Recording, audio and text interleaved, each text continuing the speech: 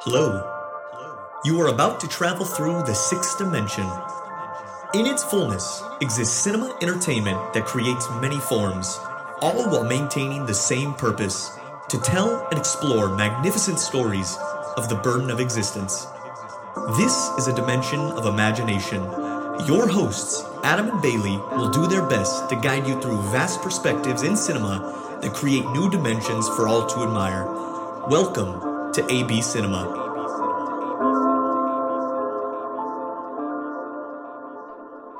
Hello, everyone. It is Friday, June 17th. My name is Adam. And I'm Bailey. And welcome to AB Cinema. Bailey and I today are going to be reacting and talking about the latest episodes of the Disney Plus series, Obi-Wan and Ms. Marvel. And before we get into that, though, we have a small little announcement that the Wonder Man show was announced for Disney Plus. Bailey, what is going on here? Yeah, so this was kind of a surprise, but the Hollywood Reporter came out and said that this show Wonder Man was being it has a director now and a writer, and this is part of the deal that came with Destin Daniel Cretton. So one of the cool things that Marvel has been doing with their directors is they've been creating these deals where they're not just making movies for them, but they're also pitching TV shows. And so Destin Daniel Cretton, who has directed Shang-Chi and the Legend of the Ten Rings from Marvel, he also did The Glass Castle or The Glass House, I can't remember what it's called. And then he also did Just Mercy. He is producing and probably directing a couple episodes of this Wonder Man show. And essentially this Wonder Man is a villain who becomes a hero. A lot of the people on the internet the interneters are saying that they think that he's going to be the villain of the Thunderbolts movie, and that's going to be his introduction, and eventually he'll become the hero that he is. So that's kind of the theory about this so far, but Destin Daniel Cretton isn't the biggest part of this news. Do you want to share what the biggest part or another big part of this news is? And the other big news is that Andrew Guest, who helped create Brooklyn Nine-Nine, is also on board.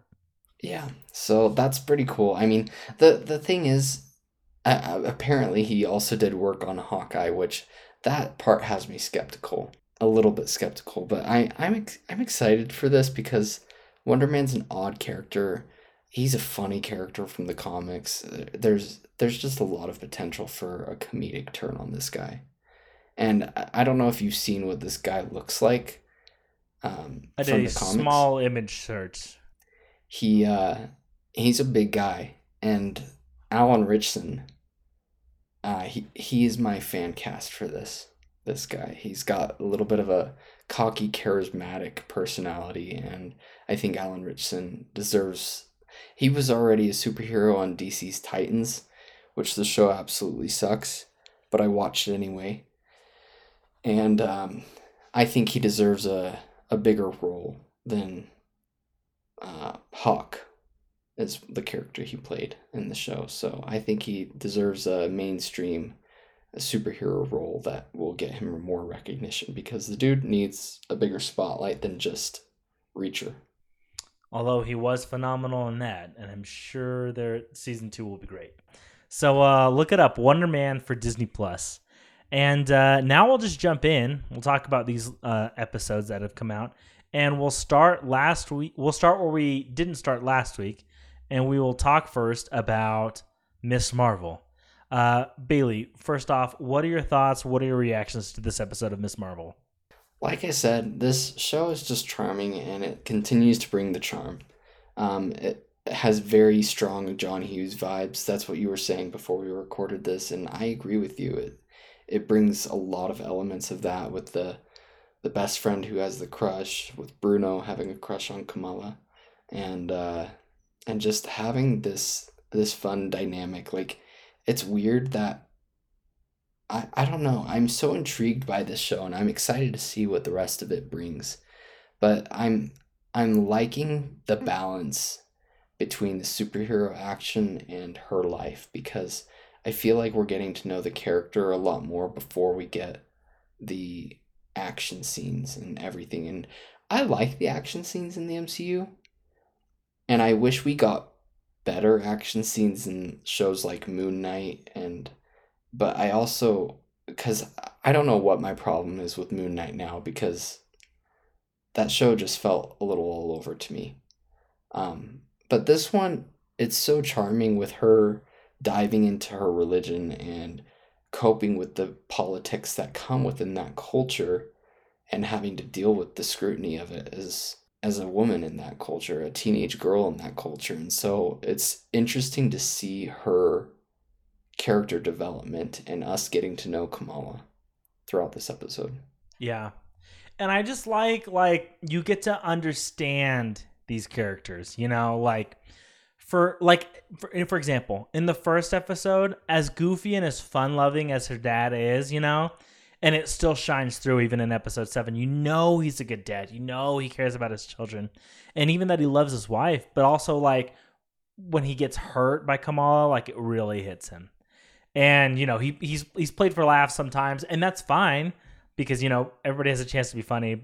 But also, like, you just understand about her mom. And I guess my question now going forward is you know, what you did her mom's grandma do that made her that way? Because, you know, she seems so strict or uptight or something.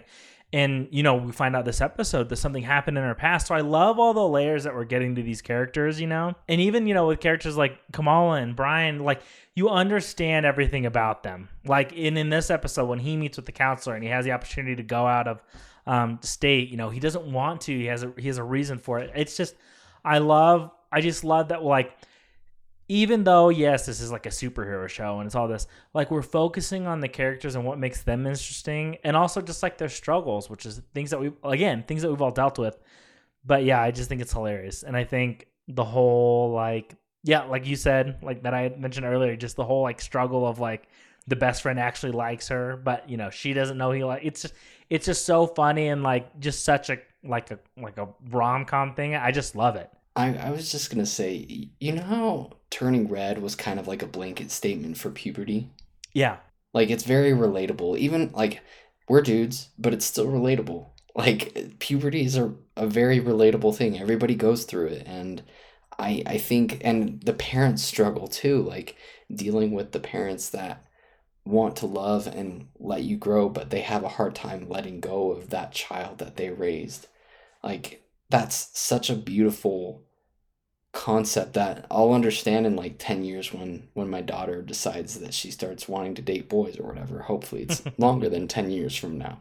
But what I'm getting at is I feel like this is Marvel's Turning Red. And I love that movie so much, and I feel like we're going to be getting one of those scenes where it shows Maylin and her mom in that like sanctuary spirit world where they're deciding whether or not they're gonna embrace the panda or leave the panda. And I feel like we're gonna get something similar to that with Kamala and her mom in this, or both of her parents, because I imagine it would probably be more likely her mom because it's the mother's lineage.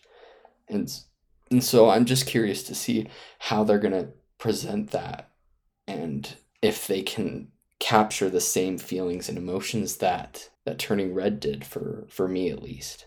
I agree. I think so far this series is, I don't know, like, I'm trying to think, because even I don't want to say that it's not talking about things that are as heavy, because even Nakia had a moment where she you know, kind of just talked something that I kind of related to. You know, she said, you know, I'm either too white for some people or not Pakistani enough for others. And, you know, me, you know, being Latin or looking Hispanic, like, I feel like I really identified with that. And I feel like, you know, not only is Kamala struggling with just who she is and what her parents want her to be, but also, like, you know, she wants to, I don't know, it's the themes are like there, and I'm so interested in the show and so interested to see how they attack them, because they've brought them up, and I just want to know where they go. We've talked about this before off the mic. Off pod. Yeah, off pod. but it's definitely interesting because like I wasn't my grandma, I never knew her, but she was from Uruguay, and so I don't look like I come from that culture. She was pretty white for being somebody from South America. And my wife, she's half Mexican, and she looks more white than she does Mexican, and so she's had that same struggle as well. And she hasn't seen this episode yet, so I'm excited to hear her thoughts on it, but I can see how it would be very relatable for somebody who grows up with like two different cultures in their family and this mixing melting pot of ethnicity that we call life. And I can see how this story would be just so touching, and how people could see themselves in a character that they wouldn't have seen 30 years ago. I agree. And so let's talk about some developments that happened in this episode. We're gonna dive into some spoilers. I know we probably might have spoiled some things already, but expect them now for sure. First off, Kamran, how'd you feel about his introduction, his character, thus far? I mean, we don't know a whole lot about him. My biggest question, I guess, is: do you think he was a plant from his mom since the inception? Or do you think he kind of just like was like, oh, I met this girl, blah, blah, blah, and then all of a sudden it was real like, yeah, I know who you are? Yeah, that's a great question. I really don't know. Like, poor Kamala, if he was just planned from the beginning, and if he wasn't, then I could see it still. Like, I want Kamala and Bruno to get together. I'm a fan of that kind of story. The underdog gets the girl and all of that. It's just a fun story, but um, I'm pretty sure I'm not familiar with the comics. I know our library has the comics, and so I'm gonna go read them probably after this show is over, because I'm reading some Star Wars stuff right now. But I'm pretty sure he's a superhero in the comics, and so I think he'll be like a team up that she has, and I'm excited to see that dynamic as it goes forward. But I'm also wanting to see this without having any expectations of like, oh, this character is this person, this character is this person. So I'm intrigued to see what Marvel brings to it. I hope that he was kind of planned from the beginning, because I think that's better character development. But I don't know. It could also be great character development the other way, with him like not realizing who she is, and then brings it up to his mom, and then his mom is like, oh, this, and then he becomes conflicted and on whether or not to help her. Or yeah, it poses some interesting routes that they could take. Yeah, the reason I'm thinking about it, or the reason I'll say this as I've been thinking and listening to you, I think the reason he was a plant is because as soon as she's traversing everything with saving that kid, he pulls up to save her. So I think he knew, like, okay, that is her. And his mom might have said, oh, your great grandmother did this, and she knows, and she's kind of been hovering, waiting for the chance to see if any of them have that ability. So Yeah, it will be really interesting. And the other interesting part about her abilities is that we learned that the abilities didn't come from the bracelet, but that the bracelet awakened the ability in her, or enhanced it. Which I'll be honest, I don't know how he fanboys, figured that out. huh? I don't know how he figured that out, but That was the whole training montage of that was. I don't know. Maybe Stark Tech is now public property now. And their technology is way more advanced than ours. mm-hmm. But the interesting thing about that is it should shut up a lot of fanboys that have been crying and wiping their tears over her powers not being accurate. But the thing is, I don't know. They don't have. I like the way that her powers look, what they changed with her powers, and I'm excited to see where they go with it. It didn't bother me that they changed them for this, and I think that they'll still. I feel like that reference was a way for them to bring in the Inhumans plot, which, for our listeners that aren't familiar with Inhumans, they're essentially kind of like a mix of they're different from mutants, where they have to have like this giant crystal rock explode, and there's this Terrigen mist that comes and encapsulates them, and they get powers after they come out of this like cocoon like thing. It's an interesting Sounds storyline. really complex here, Bailey. It is a little complex. That was the best way I could describe it, and I'm sorry if that was even more confusing. But if you just watch the first episode of the horrible ABC show Inhumans, you'll understand what I'm talking about. Maybe even the first 20 minutes. But that's about as much as you need to see of that show, and then just stop it because it's a twisted, stupid, horrible show that somehow got greenlit. We're reviewing this episode of Miss Marvel and posthumously reviewing Inhumans on ABC. Yeah. And speaking of her powers, I know I mentioned this a little bit already, but I think I need to lower my standards. Something that I'm realizing. Lower my standards for the CGI in Marvel shows. When she's using her powers, it's not as bad. But they do that whole training sequence, and then at the very end, they have a little clip where she's like running and jumping on it. I was like, this looks straight out of a video game. I know that that's not real. But I think to some degree, I like the character so much. First off, I think this is one of those Marvel shows where I'm realizing, like, okay, this is probably the standard going forward. But also, like, I like the character so much, and it wasn't that bad that it didn't really bother me. I noticed it, but then I was like, okay, like, let's move on. The movie CGI is always good. I don't know if it's just the companies that they Except for filter Black out Widow. to. Except for Black Widow, but that was during the pandemic. I'll let that one pass. That's a good point. And that may be the case with all of these Marvel shows too, because a lot of them have been completed for such a long time. Like Miss Marvel was supposed to come out last year, I believe, or yeah, I think it was supposed to come out last year, but it got delayed, and so like I feel like a lot of these shows were completed during the pandemic, and they've been moving on. And so I feel like a lot of the CGI, whether it's spotty in some spots, I think the pandemic is really to blame for it. But we'll have to wait and see. I may be just blindly defending Marvel for this. Yeah. But yeah, and I think the only other thing is we can theorize, and we will theorize, that it's her great grandmother that's appearing while in those visions. Do you think her great grandmother is like an ominous figure, or do you think she's just trying to communicate with her, like in an Avatar way, like in Black Panther? Yeah, exactly. Yeah, that is a great question.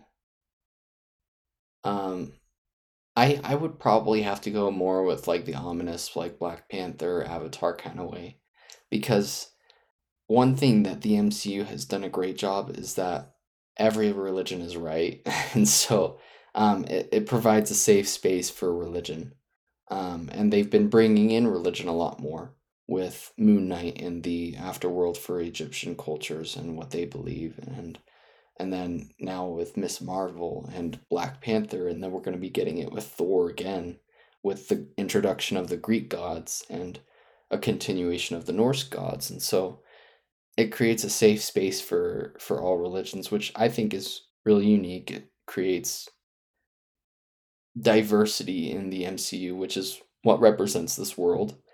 And I think I would have to go more with the ominous Avatar kind of thing, just because of where the MCU has been heading. Mm-hmm.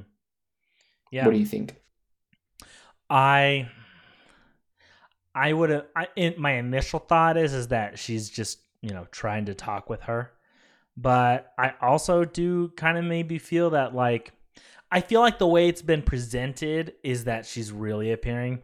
I'm just trying to figure out who the villain is, and maybe we have yet to meet them, but maybe this is like it just depends. So I'll go opposite of what you say. I'll say I think she's there to just help her out. Well, we now have 50-50 chance, so our podcast will be right either way as far as our theories go.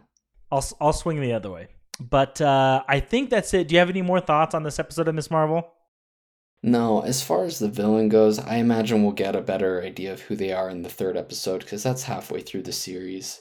And I feel like once we have that, like the real consequences will start to come. And I'm curious because I feel like when Marvel, and the shows at least, introduces their villains, it becomes a little cheesy. Like with Hawkeye, for example, everybody was hyped about Kingpin coming back, but he was back in his Hawaiian shirt, and he got blown up, but still lived.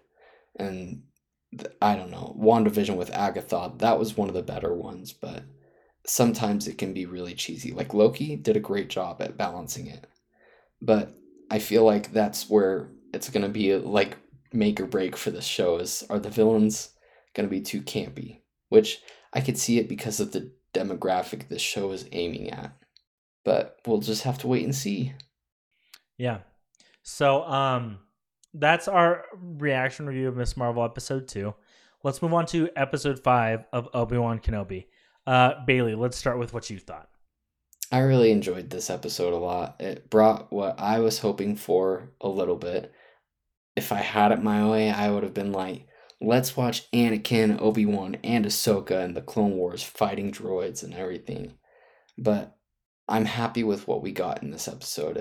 It showed the like full spoilers if you didn't notice this already, but like the balance between the symbolism between him and Anakin fighting in the Clone Wars era, and then also the fighting in the modern time, or where we're seeing it in the in between cool uh, phase of the Obi-Wan series. I thought that was really good symbolism as to what Obi-Wan was doing to Anakin and Darth Vader. So I really enjoyed it. It was one of the better episodes out of the bunch, in my opinion. I 100% agree. I think this is one of the better episodes. I really liked the whole flashback thing. I texted a friend, Dan. I texted Dan, and I said, I kind of wish they did this like Better Call Saul, because usually an episode of Better Call Saul will have like the first 5 or 6 minutes will be like a flashback or, something that happens, and they like focus on that, and then they jump into the rest of the episode.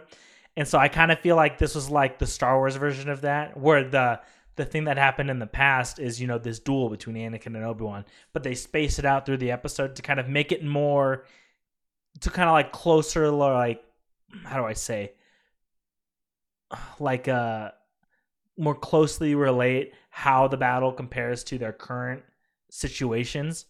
But I feel like even if they just threw that at the front of the episode and then did the rest of the episode, that would have been just as good. But like, I like this episode. I like that we got to see Hayden Panettiere as Anakin. The de-aging was still kind of meh. But Hayden Christensen. Yeah, especially. No, you said Hayden Panettiere from like Heroes. Did I? That's hilarious. Well, Hayden Christensen. Sorry. You know what I meant, Bailey. But but yeah. And I like that, like, first off, Darth Vader was pretty dope. I feel like to some degree his Force fighting was a little much when he was battling Reva. But I mean, like, when he destroyed that ship, that was pretty sick. Did you ever play Star Wars The Force Unleashed? I knew you were going to bring that up. As soon as you said, did you ever? That video game was bonkers with the Force. Like, I remember seeing the trailer for I believe it was the first one, when that destroyer is just floating in space and he drags it down, I believe, onto Coruscant. No longer canon, but I loved that game, and that trailer was just like, holy crap, this guy is insanely powerful, and I want to be like him, so I'm going to play the game. And so that was very reminiscent of that for me. I don't know if it was for you. No, because I never played that game. I know what trailer you're talking about, but I just thought that was a good display of how strong Darth Vader was. That's all that I thought in the moment. Yeah, it shows that he's angry and willing to just kill for Obi-Wan, and to kill Obi-Wan. And that was just this episode was so good. And Reva, can we talk about Reva for a minute? I want to know what your thoughts are on her arc and what we learned. Like, it was pretty obvious from the beginning that she was a youngling at the time. But how did you feel like this revelation that we already kind of knew? Did you feel like it brought more layers to her character, or Yeah, because I feel like, excuse me, I feel like I've struggled to understand why she's so the way that she is, you know? one dimensional? Yeah, why she's just so rageful. But I liked her dialogues with Obi-Wan. Like when her and Obi-Wan are talking through the door and when they're not. Like, you know, she makes it very clear she's she's in it for Vader. She wants to kill Darth Vader. But like she'll do it at any cost because what he did to her and how that impacted her life. And so, you know, Obi-Wan says, "We can do this together." And I really like her response. Like I liked her idea of I don't need your help. Like I've gotten this far without you. And then she continues to say, you know, where were you when that happened? Like these like and again, these are the things that I feel like they touch on, but even when Tala says to him, you know, like I did this for the Empire. I didn't know what it was and you know, I can't change what I did, but I can fight every day to make it, you know, make it better. And so I feel like, you know, the weight or the thing that I feel like we still haven't directly addressed, or maybe that hasn't been stated, is that like I think Obi-Wan feels like this this is all his fault. You know, I think he feels like, you know, the rise of the Empire, the rise of Darth Vader, that's all on Obi-Wan. Whether or not it's directly stated, you know, or whatever, he feels this guilt because he trained Anakin. You know, he knows him and he didn't see it. And not only that, but he lost what he thought of as a brother in episode 3, you know? Well, I think that it goes to show, like, first of all, my question is I need to rewatch the third movie again now because I'm wondering if Obi-Wan knew that it was Palpatine that executed the order because I don't think he realized it. And so I think he does. he might. I don't remember a sequence like that because if you remember Revenge of the Sith, they were separated for almost the whole movie, besides the very beginning. But I think he and Yoda, you're going to laugh at me. I've been playing Lego Star Wars. Same. I have too. I think Yoda knows this, and and him and Obi-Wan talk about it. There's no shame in playing Lego Star Wars. I finished the storyline. I'm trying to muster up the courage to finish the sequel trilogy a second time to finish those because I just don't like those levels.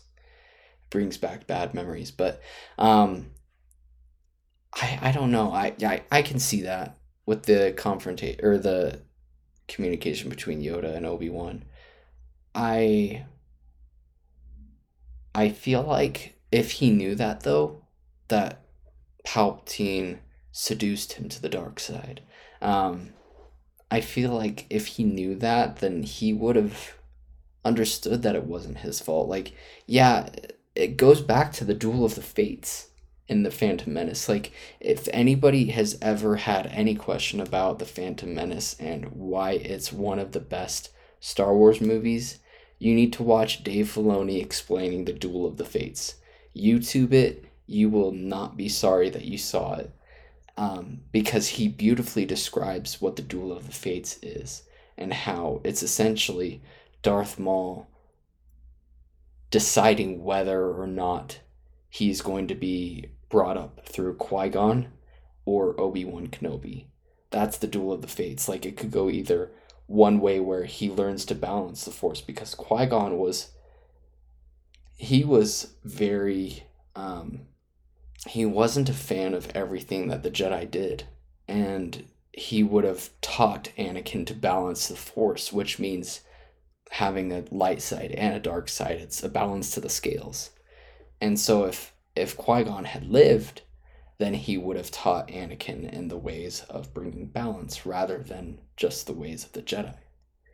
And because he didn't live, the fate with Obi-Wan happened instead, where Obi-Wan is very by the books. This is the way the Jedi are. This is what we need. And we will bring balance to the Force by destroying the Sith. And so, watch Dave Filoni describe it. He worked with George Lucas on the Clone Wars TV show, and he describes it way more beautifully than I did. But it shows. I don't know where I'm getting at with this, but it shows the intricacy of what Obi-Wan's character is going through at this time, and the pains that he's feeling because he feels like a failure, because if he had taught him the correct way, then none of this would have happened. And so, in a sense, I understand exactly why he would feel the weight of Order 66 and the fall of the Jedi landing on him. But I'm ranting. What are your thoughts so far? Well, I like what you said, but I also think like Obi-Wan does feel this responsibility, and I want to know how. I imagine at some point we'll get a dialogue between he and Vader, and I want to know how that comes out. I also want to know, Darth Vader knows he has a child. I'm worried about Owen now, and rightfully so. I feel like, why would you hire Joel Edgerton and then have him in 5 minutes of an episode? Love me some Joel Edgerton. And I also like, kind of the intensity of this episode. I feel like, with the mirroring of the training in the beginning and what was happening on that planet, I like that Obi-Wan's realizing that he can help people, but also he has to realize that sacrifices are being made and he still has to do things, which is why I liked O'Shea Jackson's character as well, really saying like, if you do that, it's all for nothing. Yeah. I want, and it's going to sound so stupid. I just want to see Obi-Wan fight one of the Inquisitors with the swinging blade, like the Grand Inquisitor, because I feel like that fight's going to be so brutal and intense, and I could see it just being up there with the Darth Maul fight in The Phantom Menace, or the Revenge of the Sith fight between Anakin and Obi-Wan. Like the choreography, that's what I'm here for. The last episode, like I want some of that emotional pull between Darth Vader and Obi-Wan, but I want some good choreography, and it will be really fun to see what kind of fight we get in the last episode, because we know it's coming. So here's another question: do you think Reva's gonna go after? First off, do you think Reva's gonna live? Like, she knows. And I think the other thing that I was going to ask is, Obi-Wan or Darth Vader also knows at some point that he has a child, right? Does he know that when he meets Luke, or is that established that he's known that for a while? He obviously knew Padme was pregnant, because that was an obvious thing. But then the Emperor lied to him and said that they lost him in childbirth. Yeah, and so that it does bring an interesting point, and I feel like we're going to get more revelation to this, because like it doesn't reveal how Darth Vader knows that Luke is his son, does it? In Empire? It's been a while since I've seen it. So it makes sense that he would know that. But at the same time, like it begs the question of like, why did Darth Vader have a soft spot in his heart for his son? Because that's his posterity? I don't know. It's going to be really interesting to see that. Because like, if you look at the fight scenes in Empire and Return of the Jedi, like Darth Vader, like he wasn't as menacing as we've seen him in Rogue One or in Obi-Wan Kenobi. and he's not fighting as hard as we know him to be at this part of his life. And so that just makes me wonder if like he's going easy on his son because he doesn't want to kill him. I think I in the Marvel comics, they published a Darth Vader, and at some point Darth Vader sends Boba Fett to find out who destroyed the Death Star, and Boba Fett comes back and says his name is Skywalker. And in the comics, that's when Vader says, "I have a son." So that's when he knows. So it's after the destruction of the Death Star. And in Return of the Jedi, Darth Vader finds out when he's talking to Luke, you have a sister. There's another. Yeah. So I think Reva might do her own information with this, and maybe her play is if she can't destroy Darth Vader one-on-one, maybe she'll kill his son and bring him to him. I think that's her plan, but I could be wrong. It's going to be an interesting episode. I'm curious to see how long this next episode is going to be. Yeah, I'm curious as well, because I want to know. I feel like we still have a lot to go through. Like, Leia's got to get to Bail. I imagine Obi-Wan and Darth Vader are going to have a fight. Probably on Tatooine. Maybe. I don't know. And I feel like Reva's going to go. I feel like Reva's going to go to Tatooine. But I also feel like, how do I say this? I also feel like I don't know how Reva makes it out of there.